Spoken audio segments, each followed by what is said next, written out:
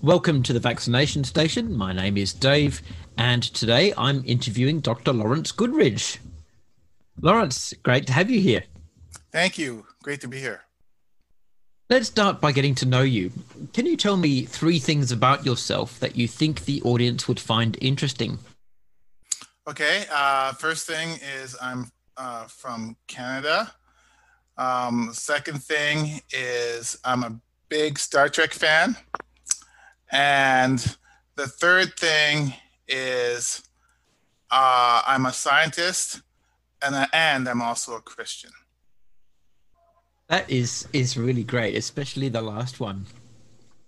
So where did you study and what are your qualifications? So I completed most of my education at the University of Guelph, which is in Guelph, Ontario, Canada, which is a city about an hour west of Toronto.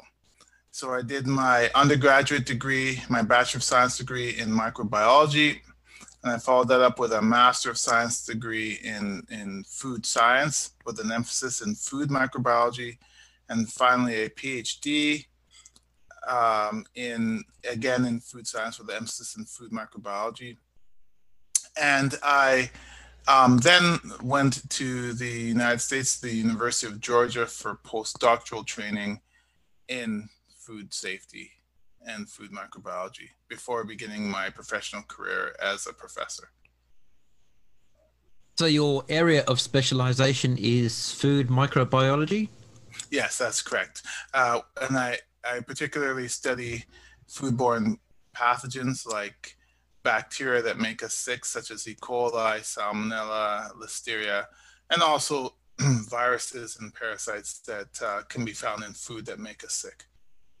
Well, that helps to explain what food microbiology is, which was going to be my next question. So how did you first become interested in science as a career? Well, it actually began in high school. Originally, I'd always thought that I was going to go to medical school. Certainly being, my family is originally from Guyana, South America. And being a person of color, there's typically, and from what is essentially a patriarchal society, there's always a lot of expectations that parents place on their children in terms of education. And so for me, there was always this expectation that, you know, I could be a judge, or I could be a doctor, or I could be a dentist, or some one of those professions that are deemed to be, you know, of high honor, and also would provide a good living. So my family really, I think my parents really, and the other thing is my parents worked at a university called McMaster University, which has a world-renowned medical school. My mother was a nurse there and regularly talked with doctors who were, you know, on the med school admissions committee. So there was this expectation that I was going to go to that university and to go to medical school. But then in my senior year in high school, I had the science class, and the teacher was quite excellent. And that's where I was introduced to microbiology. So studying bacteria and other microorganisms, and I was fascinated by that. And the University of Guelph has a very good program in that field, and they shortly thereafter visited my high school to recruit people to apply to the university. So that's how I ended up at Guelph, and that's how I ended up in science. What advice would you give to someone who is considering a career in science? Well, that's a great question. I think the first thing, which is so relevant in today's in the period in which we live in today, is that it's important to understand that science and the study of science is not it's not a predetermined thing. It's an approach to ask questions in a certain way and answer those questions. So the first thing I'd say is that people have to try to be as unbiased as possible. We certainly live in this time now where everything is confirmation bias. Our social media feeds are tailored so that they deliver information that is deemed to be what we want, only what we want to see, as opposed to, contrasting views. And people tend to, look only for proof of what they've already decided is the case. In science, that can't happen. We ask a question, also known as a hypothesis, or we ask a question, we generate a hypothesis which is what we think may happen, but we don't know that for sure. We then embark on a number of experiments to answer that. We analyze the data, and whatever the answer is whatever the answer is, regardless of whether we thought that would be the answer. So the first thing is that one has to be unbiased. And unfortunately, as with all other parts of society, we sometimes see that scientists themselves are biased, and that has had the unfortunate consequence of bringing this general field of science into disrepute among the general public. So tell me about your most recent research. What was it, and what are the real life applications? So as I've said, I conduct research on bacterial foodborne pathogens like E. coli and Salmonella and Listeria. And I received a very large grant, $10 million from a funding organization in Canada to study Salmonella. Salmonella is a bacteria that causes approximately 80 million illnesses each year around the world due to contaminated food. But there's many different types of Salmonella, and we don't have a very good understanding on how Salmonella can cause this illness in all of these different foods. It contaminates a whole bunch of different foods, including foods that we don't normally associate with bacteria, like flour and chocolate. These are dry foods where in theory such bacteria should not be able to survive, and yet we see these outbreaks. So the research was to use a series of approaches that really study the genetic makeup of the bacteria, called genomics, and we combine that with studies where we infected various organisms with the Salmonella to study how they replicate and grow, and to gain a better understanding of how they cause disease. And then we took that information, we developed solutions to try to stop those diseases. So these solutions are biological control approaches to reduce the presence of Salmonella in foods. We also developed better ways to detect them and faster ways to detect them in food. And finally, we developed better ways to track them during outbreaks of illnesses so that we can remove the contaminated food from grocery stores so that less people become sick.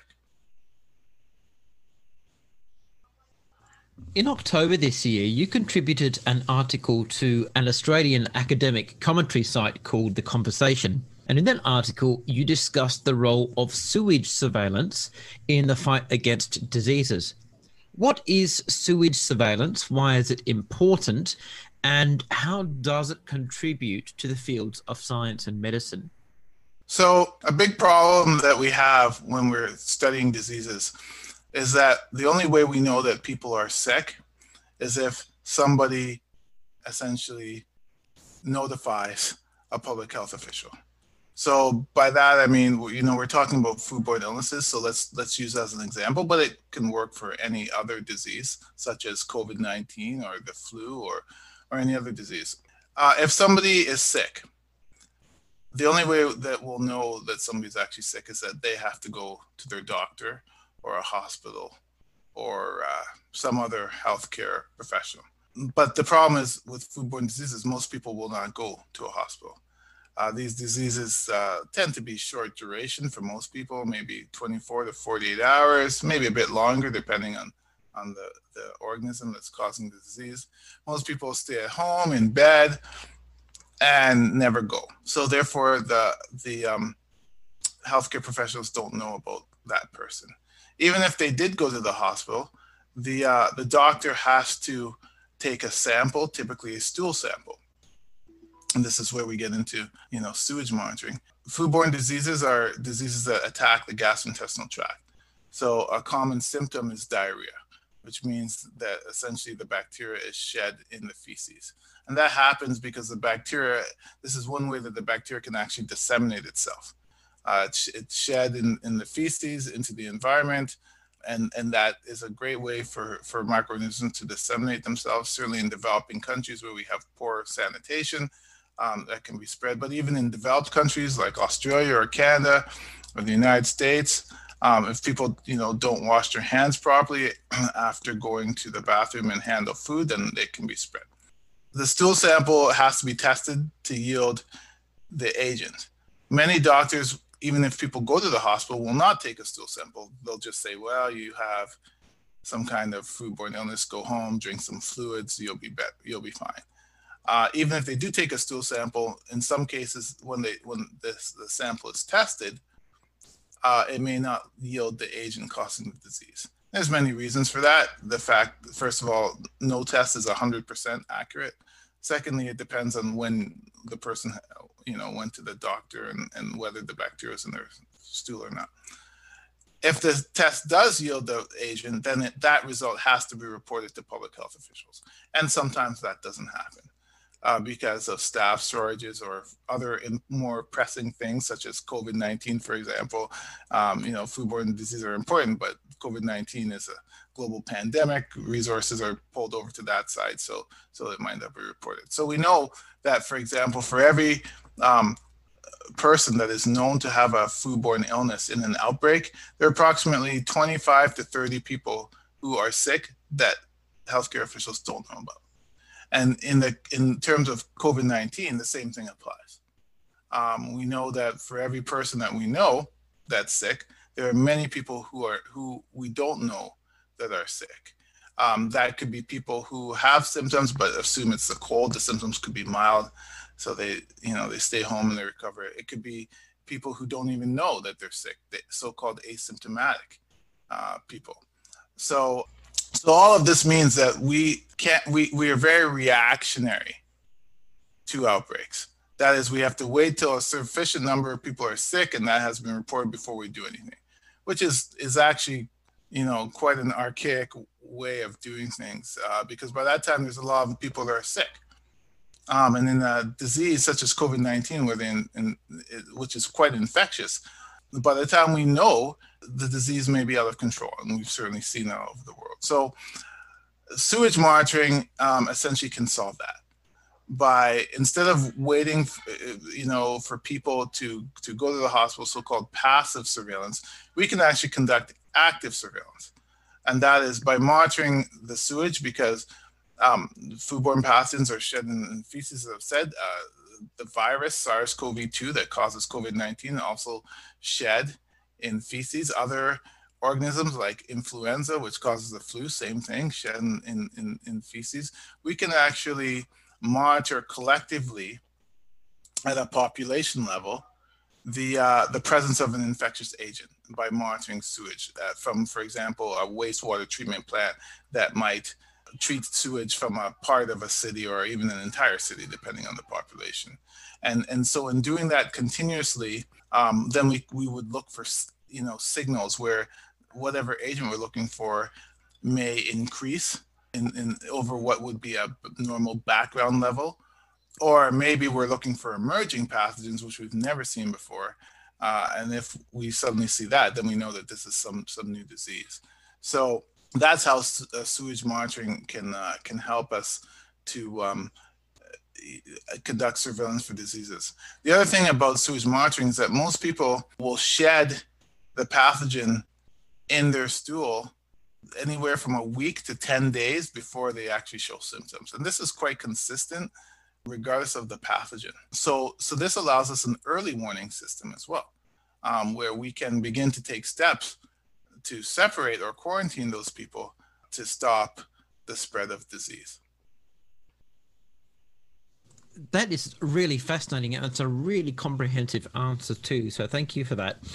And from what you've told me, it sounds like your research is of great importance and certainly a great help to epidemiologists who track the spread of and the presence of diseases throughout populations, and also use data to make predictions about future pandemics and where the next outbreak might be and how we can best combat it. Is that a fair summary? Absolutely. And sewage surveillance has really taken off across the world in response to COVID-19. So I think that one of the lasting legacies of this pandemic, at least what I hope is a lasting legacy, is that there'll be some kind of global sewage surveillance network where, countries will be doing this and sharing the data openly. And then that data can be used to coordinate responses so that we can respond much faster and in a much more appropriate way to future pandemics than what has happened with the current one. Do we know if this disease can be spread through contaminated water or food or other similar substances? I mean, what's its life expectancy outside a host? Yeah, so that's a great question. And early on, when it was discovered that people were shedding the virus in their feces, in their stool, it was postulated that people could become contaminated via the fecal-oral route. So what that means is that if people are shedding their stool, they don't wash their hands, they could then, and they touch their mouth, they could actually reintroduce it introduce it to other people. The other reason why it was thought that could happen was because, so the way viruses work, COVID-19 is caused by a virus, and the way all viruses work is they attach to specific receptors on cells inside of our bodies. And in the case of SARS-CoV-2, which causes COVID-19, that receptor is called ACE2. So any cell in our body that has an ACE2 receptor, the virus can bind to and infect. And in our gastrointestinal tract, there are cells that have this receptor. So it was thought that it's potentially possible for people to get sick by ingesting the virus. And so that led to questions about, well, is it foodborne? And certainly some studies from China seem to suggest that they found it on food. And so there was a lot of questions about that. So far, the evidence suggests that one cannot get it from food. And there's several reasons for that. First of all, even if the virus is on food, you'd ask the question about, well, do we know, how long the virus survives? So there were some studies that have been done not on food. We actually don't have a good idea of how long it survives on food. And in my opinion, those are some studies that need to be done. But others have done studies to show how long the virus survives on various materials like plastic and metal and cardboard. Cardboard in particular is relevant to this question because cardboard is used as a food container for takeout food, for example. And the results showed that, anywhere from 24 hours to 72 hours, one could find the virus. Although those studies did not look for live virus, they just used a method to actually detect whether the virus was there or not, but couldn't tell whether it was alive or not. So that's one caveat. But other reasons why it's unlikely that food is a vehicle for dissemination is the fact that the virus is actually not hardy at all. It's an enveloped virus. That means it has an envelope around its outside, the outside of it. And the envelope is very easily susceptible to things like low pH. So our stomach acid would easily inactivate it. Very low heat would also easily inactivate it. Common household cleaners easily inactivate it. So it's unlikely that food acts as a vehicle. And major food agencies, governmental food agencies in various countries around the world have all consistently said they've seen no evidence that it's spread by food. That's very reassuring, certainly. What about domestic animals? Around the start of the pandemic, there were lots of questions about whether or not uh, dogs and cats might be able to carry the disease and spread it, even if it didn't actually work on them, so to speak. So people were saying, well, what if my dog is an asymptomatic carrier and my dog licks my face and or my cat licks my mouth or what that kind of thing?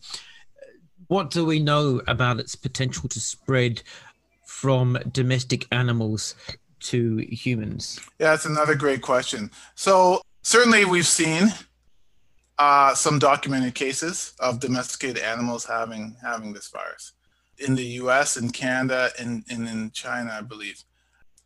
And so certainly the possibility exists that if a domestic animal has the virus, it can be spread to humans. You know, those cases tend to be low or few.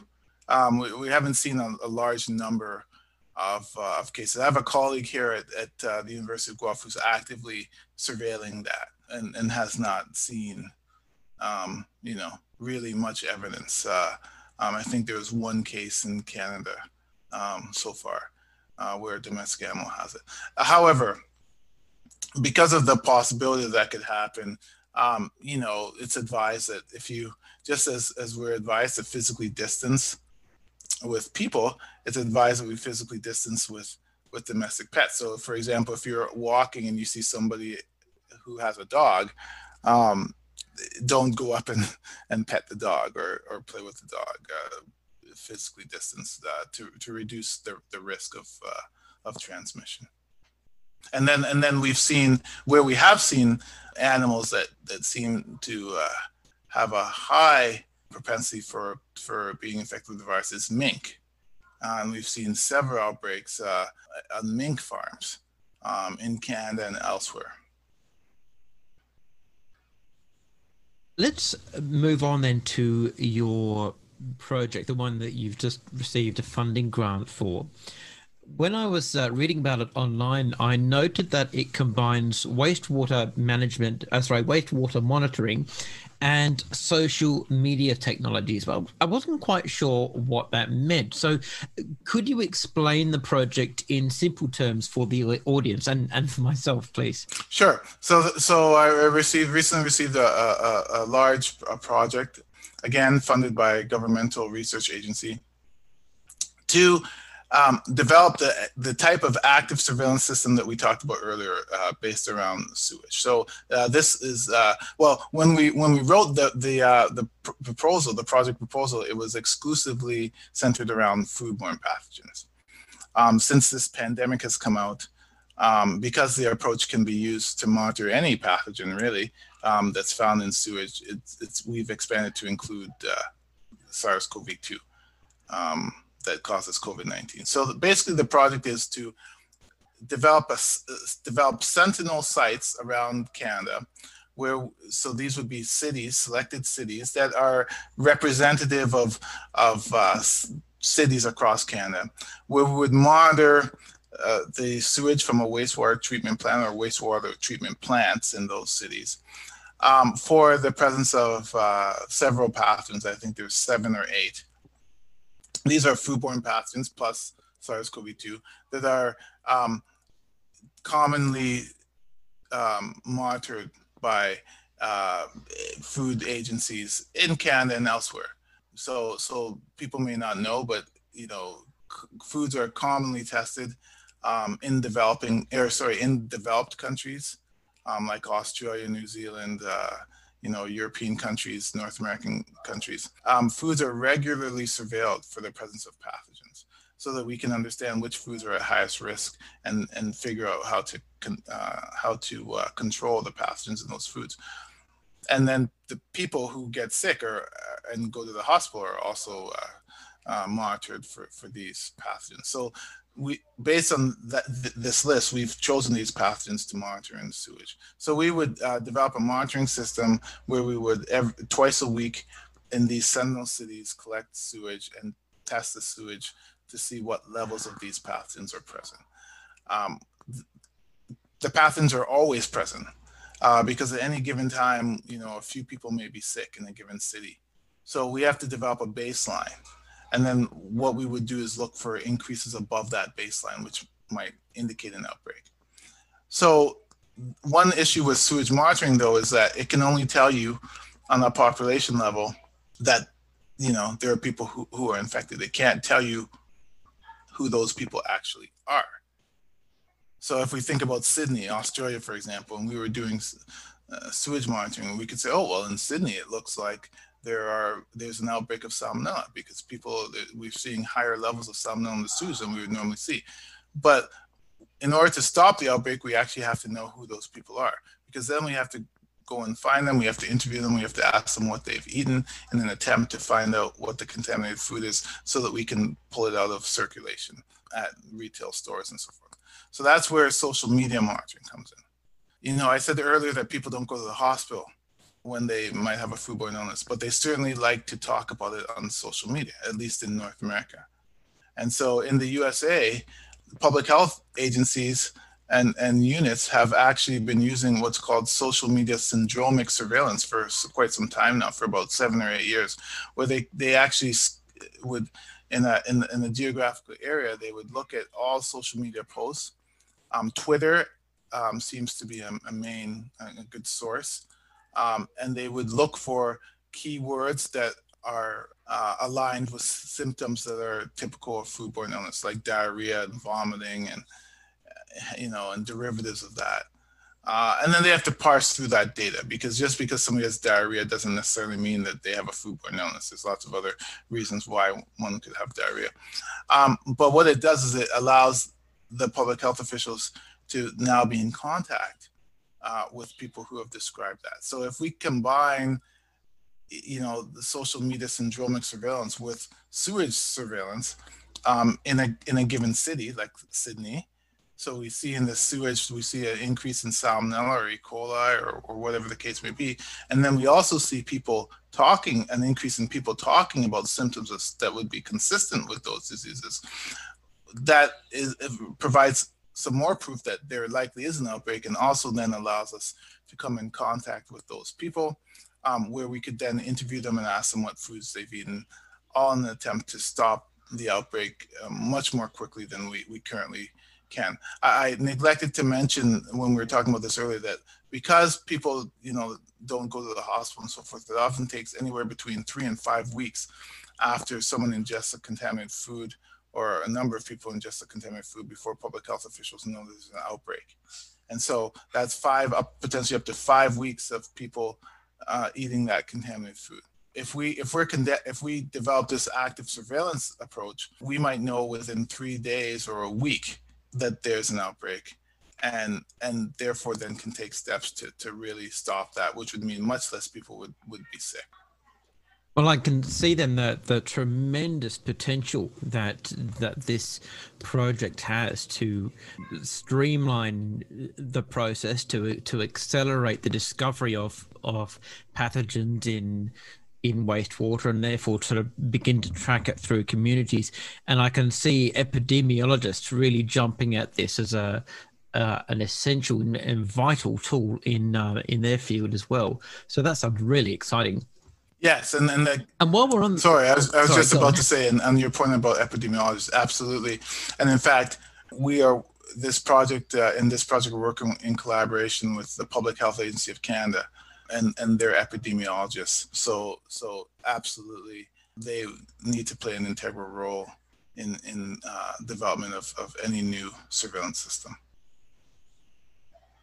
So let's talk about research funding. In your case, you've received a $10 million grant for your project. The average person on the street, including myself, doesn't really know much about scientific funding, how it works, where the money comes from, and how conflicts of interest are avoided, nor do they know how the money is spent or what it's for. So if I said to someone, oh, there's a guy in Canada who's just been given $10 million to carry out a project that involves sewage surveillance, tracking pathogens through the water in sewage systems, and linking this up with a pre-existing social media tracking network. And it's really exciting. I've been talking to him about it, and it sounds really great. Their first question to me is going to be, well, if this guy already works for a university or some other institution, why does he need extra money? Isn't he being paid already? And secondly, they're going to say, well, what does he need $10 million for? Can't he just, go to a wastewater treatment facility, dip a few test tubes in the water, go back to the lab and look at it under the microscope? What's the money being spent on? So if you could unpack some of that I know that's a horrible and potentially insulting oversimplification, but this is what people do say. So if you could just unpack that for us, that'd be great. Okay. So I'm going to try to answer the question as generally as possible, because different countries have different, there's slight modifications to what I'm going to say, and I'll try to highlight those when I get to them. So generally, yes. So I'm a professor at the university. My salary is paid by the university, and that money for my salary comes from various sources, including the government, student tuition, and so on. So when I obtain research money, research funding, it's not to pay my salary. This is the first difference, though, in different places. Like in the United States, for example, some researchers are allowed to augment their salary with a certain percentage of research funding. And in some cases, some researchers have to bring in their entire salary from research funding. But here in Canada, my salary is 100% paid for by the university, and they obtain money to do that from various sources like the government and tuition and so forth. So what do I use that money for? Well, conducting research can be very expensive. I need to, for example, order scientific supplies to do the research. So the money goes to that. As a professor, I actually don't conduct the research. I manage my research lab. I'm the one that writes, for example, the research grants to get funding. When we have a project, I'm responsible for writing research and financial reports of research reports of the progress of the project, but financial reports also, which indicate how we're using the money, because I just can't use the money how I want.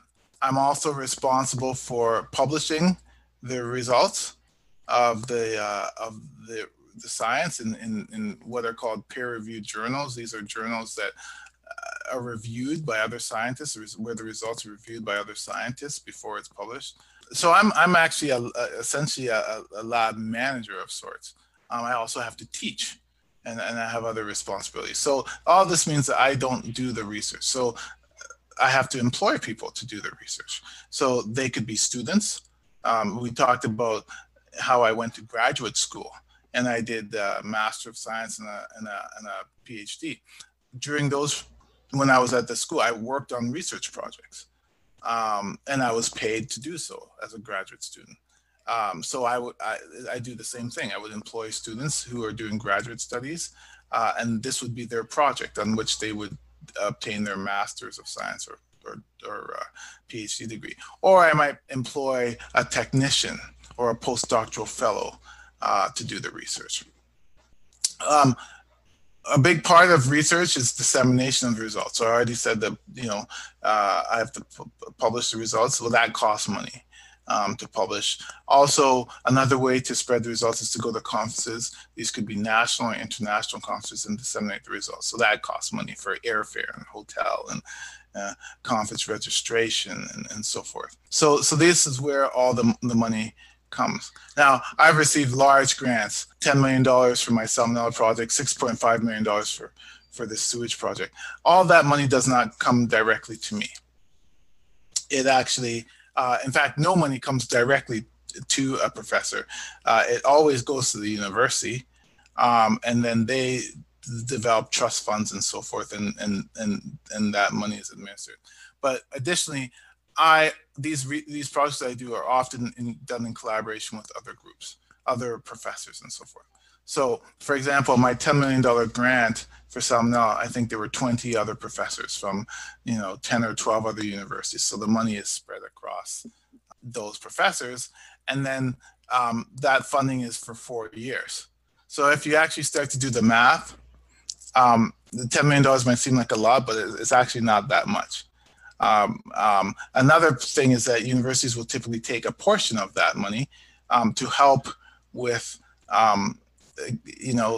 keeping the doors open, hydro and lights. And, there's a lot of people, a lot of staff at the university that are not professors. There's administrative staff and so forth that have to be paid. So, universities are chronically underfunded. So, so they'll take some of that money. So that's where all of the money goes to. And then kind of a related aspect is who provides that money. So I know there's misconceptions in the general public that the only place that researchers get money from are from companies, and so there's this idea that if therefore a company's funding research, therefore we can be manipulated into they're basically paying for the research. So we essentially become a employee of that company, and basically we have to make sure that our results agree with what they want, or else we're not going to get the money.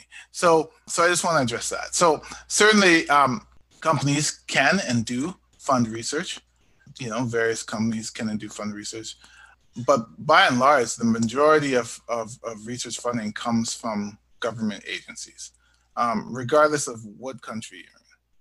So in Canada, there's a number of government agencies. So these are agencies, federal agencies that the Canadian government gives money to, and then those agencies have grant competitions and they will fund projects.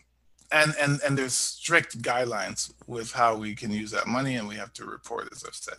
In the case when companies fund research, the first thing that happens is there has to be a research agreement, which is heavily scrutinized by lawyers at the university to make sure that the research is ethical, and to make sure that negative things can't happen. For example, companies can't say, well, we expect this result, or so forth. Certainly, we've seen some cases of that happen, and I think this is where the public seizes on, and based on that, have formed this idea that that's how all research goes and so forth. But those cases where companies have acted unscrupulously and unethically are very rare when one considers all of the research that goes on a day-to-day basis, and where the funding comes from. That is really terrific, and thank you so much, because that's a tremendous insight into a process that most of us who are outside the fields of science and medicine have no knowledge of, very little comprehension of, and wouldn't even know where to go to find out about. So if I can summarize your main points. Firstly, money that's allocated for research isn't simply paid to you, it's paid to the university, and it's issued on an as-needed basis, and you need to make applications for that research money and show how it's being spent. Secondly, it's not a case of just one guy in a lab doing the research by himself. You are a project manager, really, and you oversee a larger team of people. It's necessary to delegate a great deal of this work to other experts, or maybe sort of graduate students who are up and coming in the field as part of their work experience. So you're actually managing a much wider team of people, and the funding also has to cover their expenses and their salaries. There's also the issue of scientific equipment, which, as we all know, can be excruciatingly expensive, especially in highly specialized fields. I don't know if you use electron microscopes, for example, in your field, but I can imagine those things don't come too cheap. Right. And on that note, yeah, so that's a great point. A big piece of equipment like electron microscopes they're purchased by the university. So I wouldn't have to purchase them. However, they require a lot of maintenance. So there's maintenance fees. So every time I use an electron microscope, I have to pay, a fee. Or any other piece of equipment that's really expensive, there's a fee, because invariably the equipment will break down and they have to be paid, or they have to be repaired, and someone has to cover that. So that's a great point that I neglected to mention, and that's another place where research money from projects goes to. And then, of course, this research doesn't just happen overnight or in a few weeks. It can last for many months, even years. In your case, maybe 4 years plus. And as you say, that's a long time to be working with a large team of people on a fairly substantial project with highly expensive machinery and equipment and many other associated costs. Over time, that really starts to add up very fast. And then finally, you mentioned that, of course, the university is entitled to keep some of that money for itself for ongoing costs of the university's own management and running expenses and that kind of thing, which is perfectly reasonable. So when seen in the context of the complexity and the scale of a research project like this, even $10 million over 4 years does not seem terribly unreasonable after all. And the process is a great deal more complex than the average person assumes. You made very good points about sources of funding and conflict of interest as well, which anticipated a couple of questions I was going to ask in a minute. The use of ethics boards to ensure that the money has been allocated justifiably, that the results have not been biased by the receipt of money from interested parties, the legal checks and balances to ensure that nothing untoward has occurred. All of these things are a big part of the process. And again, they will soak up a lot of the funding involved. So I can see where that goes. What about research conducted in the industries themselves, like pharmaceutical industry? Say, for example, we've got a company that produces a drug and it does its own research, and then that drug enters the market, is cleared by the FDA, for example, and seems to be very effective. And then over time, say within 12 months, maybe 18 months, problems arise, and then a subsequent investigation, maybe the government launches an independent inquiry. A subsequent investigation shows that some of that research by the company was either fabricated or mishandled, or maybe some of the negative results were played down or slightly skewed to make them less significant than they actually were. I'm thinking, for example, of the Vioxx scandal. Can you just give me your views on that? Because this is where a lot of people will say, how can we trust the pharmaceutical industry to do its own research when that research is ultimately going to be paying its bills and producing a product which is going to be highly profitable for the company? Yeah, so great points, and that question is extremely valid, and we've seen, unfortunately, a number of such scandals.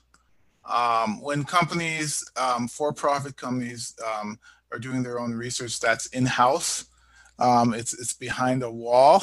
So, I guess the one word that I'm going to use, because it really comes down to anything that we talk about, really at the end of the day, regardless of what we talk about here, the word is trust. At some point, whether we acknowledge it or not, we have to trust that what an entity says they're doing is actually what they're doing. And we're talking about science, but it could be anything. You know, we trust when we get into our cars every day and we drive, we trust that the automotive company built a car and they built it properly, that they didn't cut corners, that the car is designed in such a way that if we were to enter an accident, you know, it's designed to keep us as safe as possible. Same with airplanes or anything else. And from time to time, we see that trust has, you know, been taken advantage of. And so it's the same with drug companies, where we see, you know, from time to time, a company will play with the results, you know, because of this need to fulfill shareholders and so forth. And, you know, you have a drug that you've invested millions, maybe billions of dollars into, and so you know, there certainly can be pressure that that drug can't fail. So if you do research and you see that the results are, you know, negative, maybe there could be pressure to kind of bury those results. And unfortunately, we've seen that from time to time.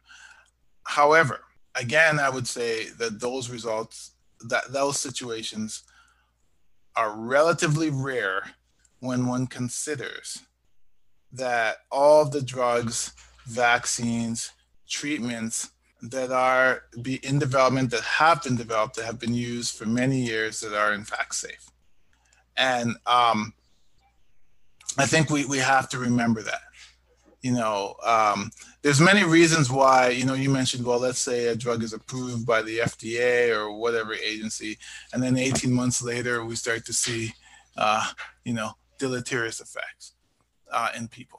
Well, that can happen because a company hid data, but it can also happen innocently. You know, when drugs are developed, every attempt is made to ensure that that drug is safe. But and that's done through what are called clinical trials, where numbers of people are given the drug and they're monitored, and there's phases of clinical trials and so forth. But even there, and so a well-designed clinical trial will include people from all kinds of backgrounds, different socioeconomic backgrounds, different ethnicity, different age groups, all of that, because it's known that those variables can all lead to differences in how people might react to the drug. So, so attempts are made to do that. But even then, you know, we can't replicate every situation that happens. So when the drug then goes on to general population, you may see unintended, you know, side effects. And when that happens, if the side effects are serious enough, the drug use can be suspended. But yes, certainly, unfortunately, we've seen situations by companies where, you know, there tends to be a perception that the company is trying to do something that is, you know, unethical, or they may actually be doing things that are unethical. So one example that comes to mind is the current COVID-19 vaccine development. And, you know, in the news recently, so there's many companies that have developed vaccines. And one vaccine in particular, the AstraZeneca vaccine developed by Oxford in collaboration with Oxford University, has received a lot of press because the early data that was reported, scientists were asking a lot of questions about that data, because the way they presented that data and reported that data is certainly not the norm for how such data is reported. And some of the things that were done during the clinical trials, which is when the safety is assessed, you know, the changing experimental process when that was not the original plan. You know, these things, in the end, the vaccine may end up being quite efficacious. I think there's still the scientific community is still waiting to see the data. But even so, it tends to erode public confidence, because it seems like there's questions regarding how the company is doing these trials. Yeah, I'm glad you raised that because this, of course, is a big hot topic coming up right now, especially with the anti-vax community raising all kinds of their usual objections. A lot of people obviously are very worried about the fact that in the US, for example, these vaccine manufacturers have been given legal indemnity, and people are saying, "Oh, well, that means if anything goes wrong with the vaccine, they have, there's no legal standing to bring a case against them for any kind of compensation." And with that kind of reassurance backing them, there's very little incentive for these companies to actually get it right or to make sure that the vaccine is safe and effective. They don't have to worry about it. What people are forgetting, of course, though, is that the vaccine is a product, a commercial product, and it is not in the interests of a pharmaceutical company to produce a commercial product at a time when it is most needed that does not work effectively, especially when there are so many other companies vying for market share on that very same product. So it would make no sense, for example, for Pfizer to cut corners or not worry about safety when it comes to the vaccine. In fact, it's those very market forces that make it even more important for Pfizer to get their vaccine right and ensure that they have a market-leading vaccine that is truly effective and reliable and safe. That will therefore make them a huge amount of money. Because if obviously in 6 months, 12 months, 18 months time, it proves that their vaccine is not effective or as safe as they said, they're in all kinds of trouble. They could lose a substantial amount of market share. Their share price will tank. Their product will have to be recalled. And even though there's no way of people to gain compensation for this, the fallout for the company economically would be utterly disastrous. And that's not to mention the PR management that would be required in the ensuing blowback from the public. So people forget that the very same market forces which drive corporations to produce these pharmaceuticals also, to some extent, it's not perfect, but to some extent, and particularly in the case of this pandemic, act as a pretty good brake by themselves on any attempts at malfeasance or cutting corners or kind of lazier approach to the data. It just doesn't make economic sense. Yes, exactly. And there's other checks and balances.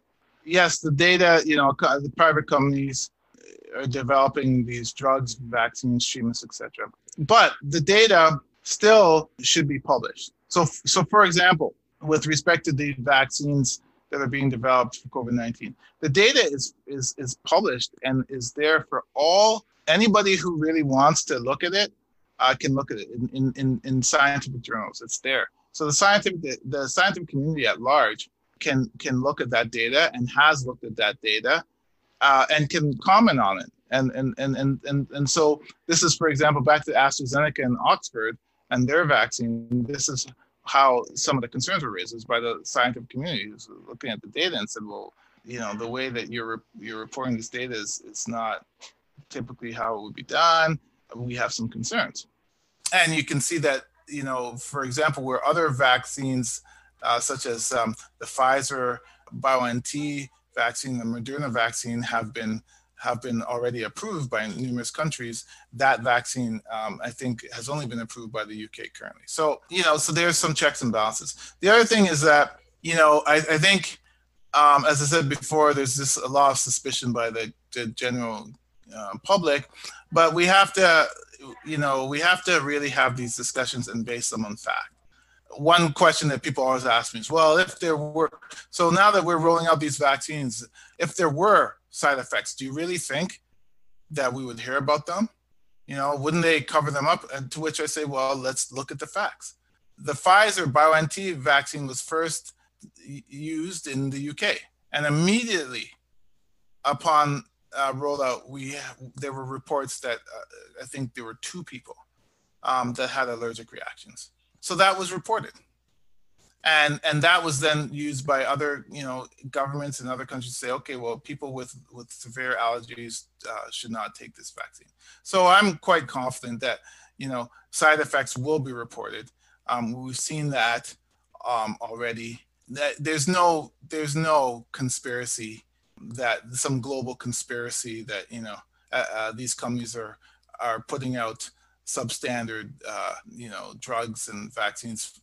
As you've said, that would be decidedly not in the long-term interests of a company. So I really think we really have to look at what's been happening and look at the facts. We've certainly seen since this pandemic, there have been several drug trials that have failed. Hydroxychloroquine is a great one, where it was thought that this would work, and it failed. So I think, it comes back to trust. I certainly have trust that the majority of companies and healthcare professionals are all working in concert to reduce this disease. Yes, there are certainly a few bad players, just like there are in any industry, but we should not elevate those few bad players and say that is indicative of the industry as a whole. That's great. And thank you so much for your time, Lawrence. This has been an extremely informative and interesting interview. In closing, I just want to ask, if people want to follow your work, where can they find you online? So my Twitter handle is @SafeFoodCanuck. So that's primarily where I'm online at the moment. I am developing a website where I will try to place my more interesting findings and communicate that in a way that the general public can understand. But that's still in development. So for right now, Safe Food Canuck on Twitter would be the best way to follow what I do. That's great. Thank you again for your time, Lawrence. It's been a real pleasure. Thank you very much.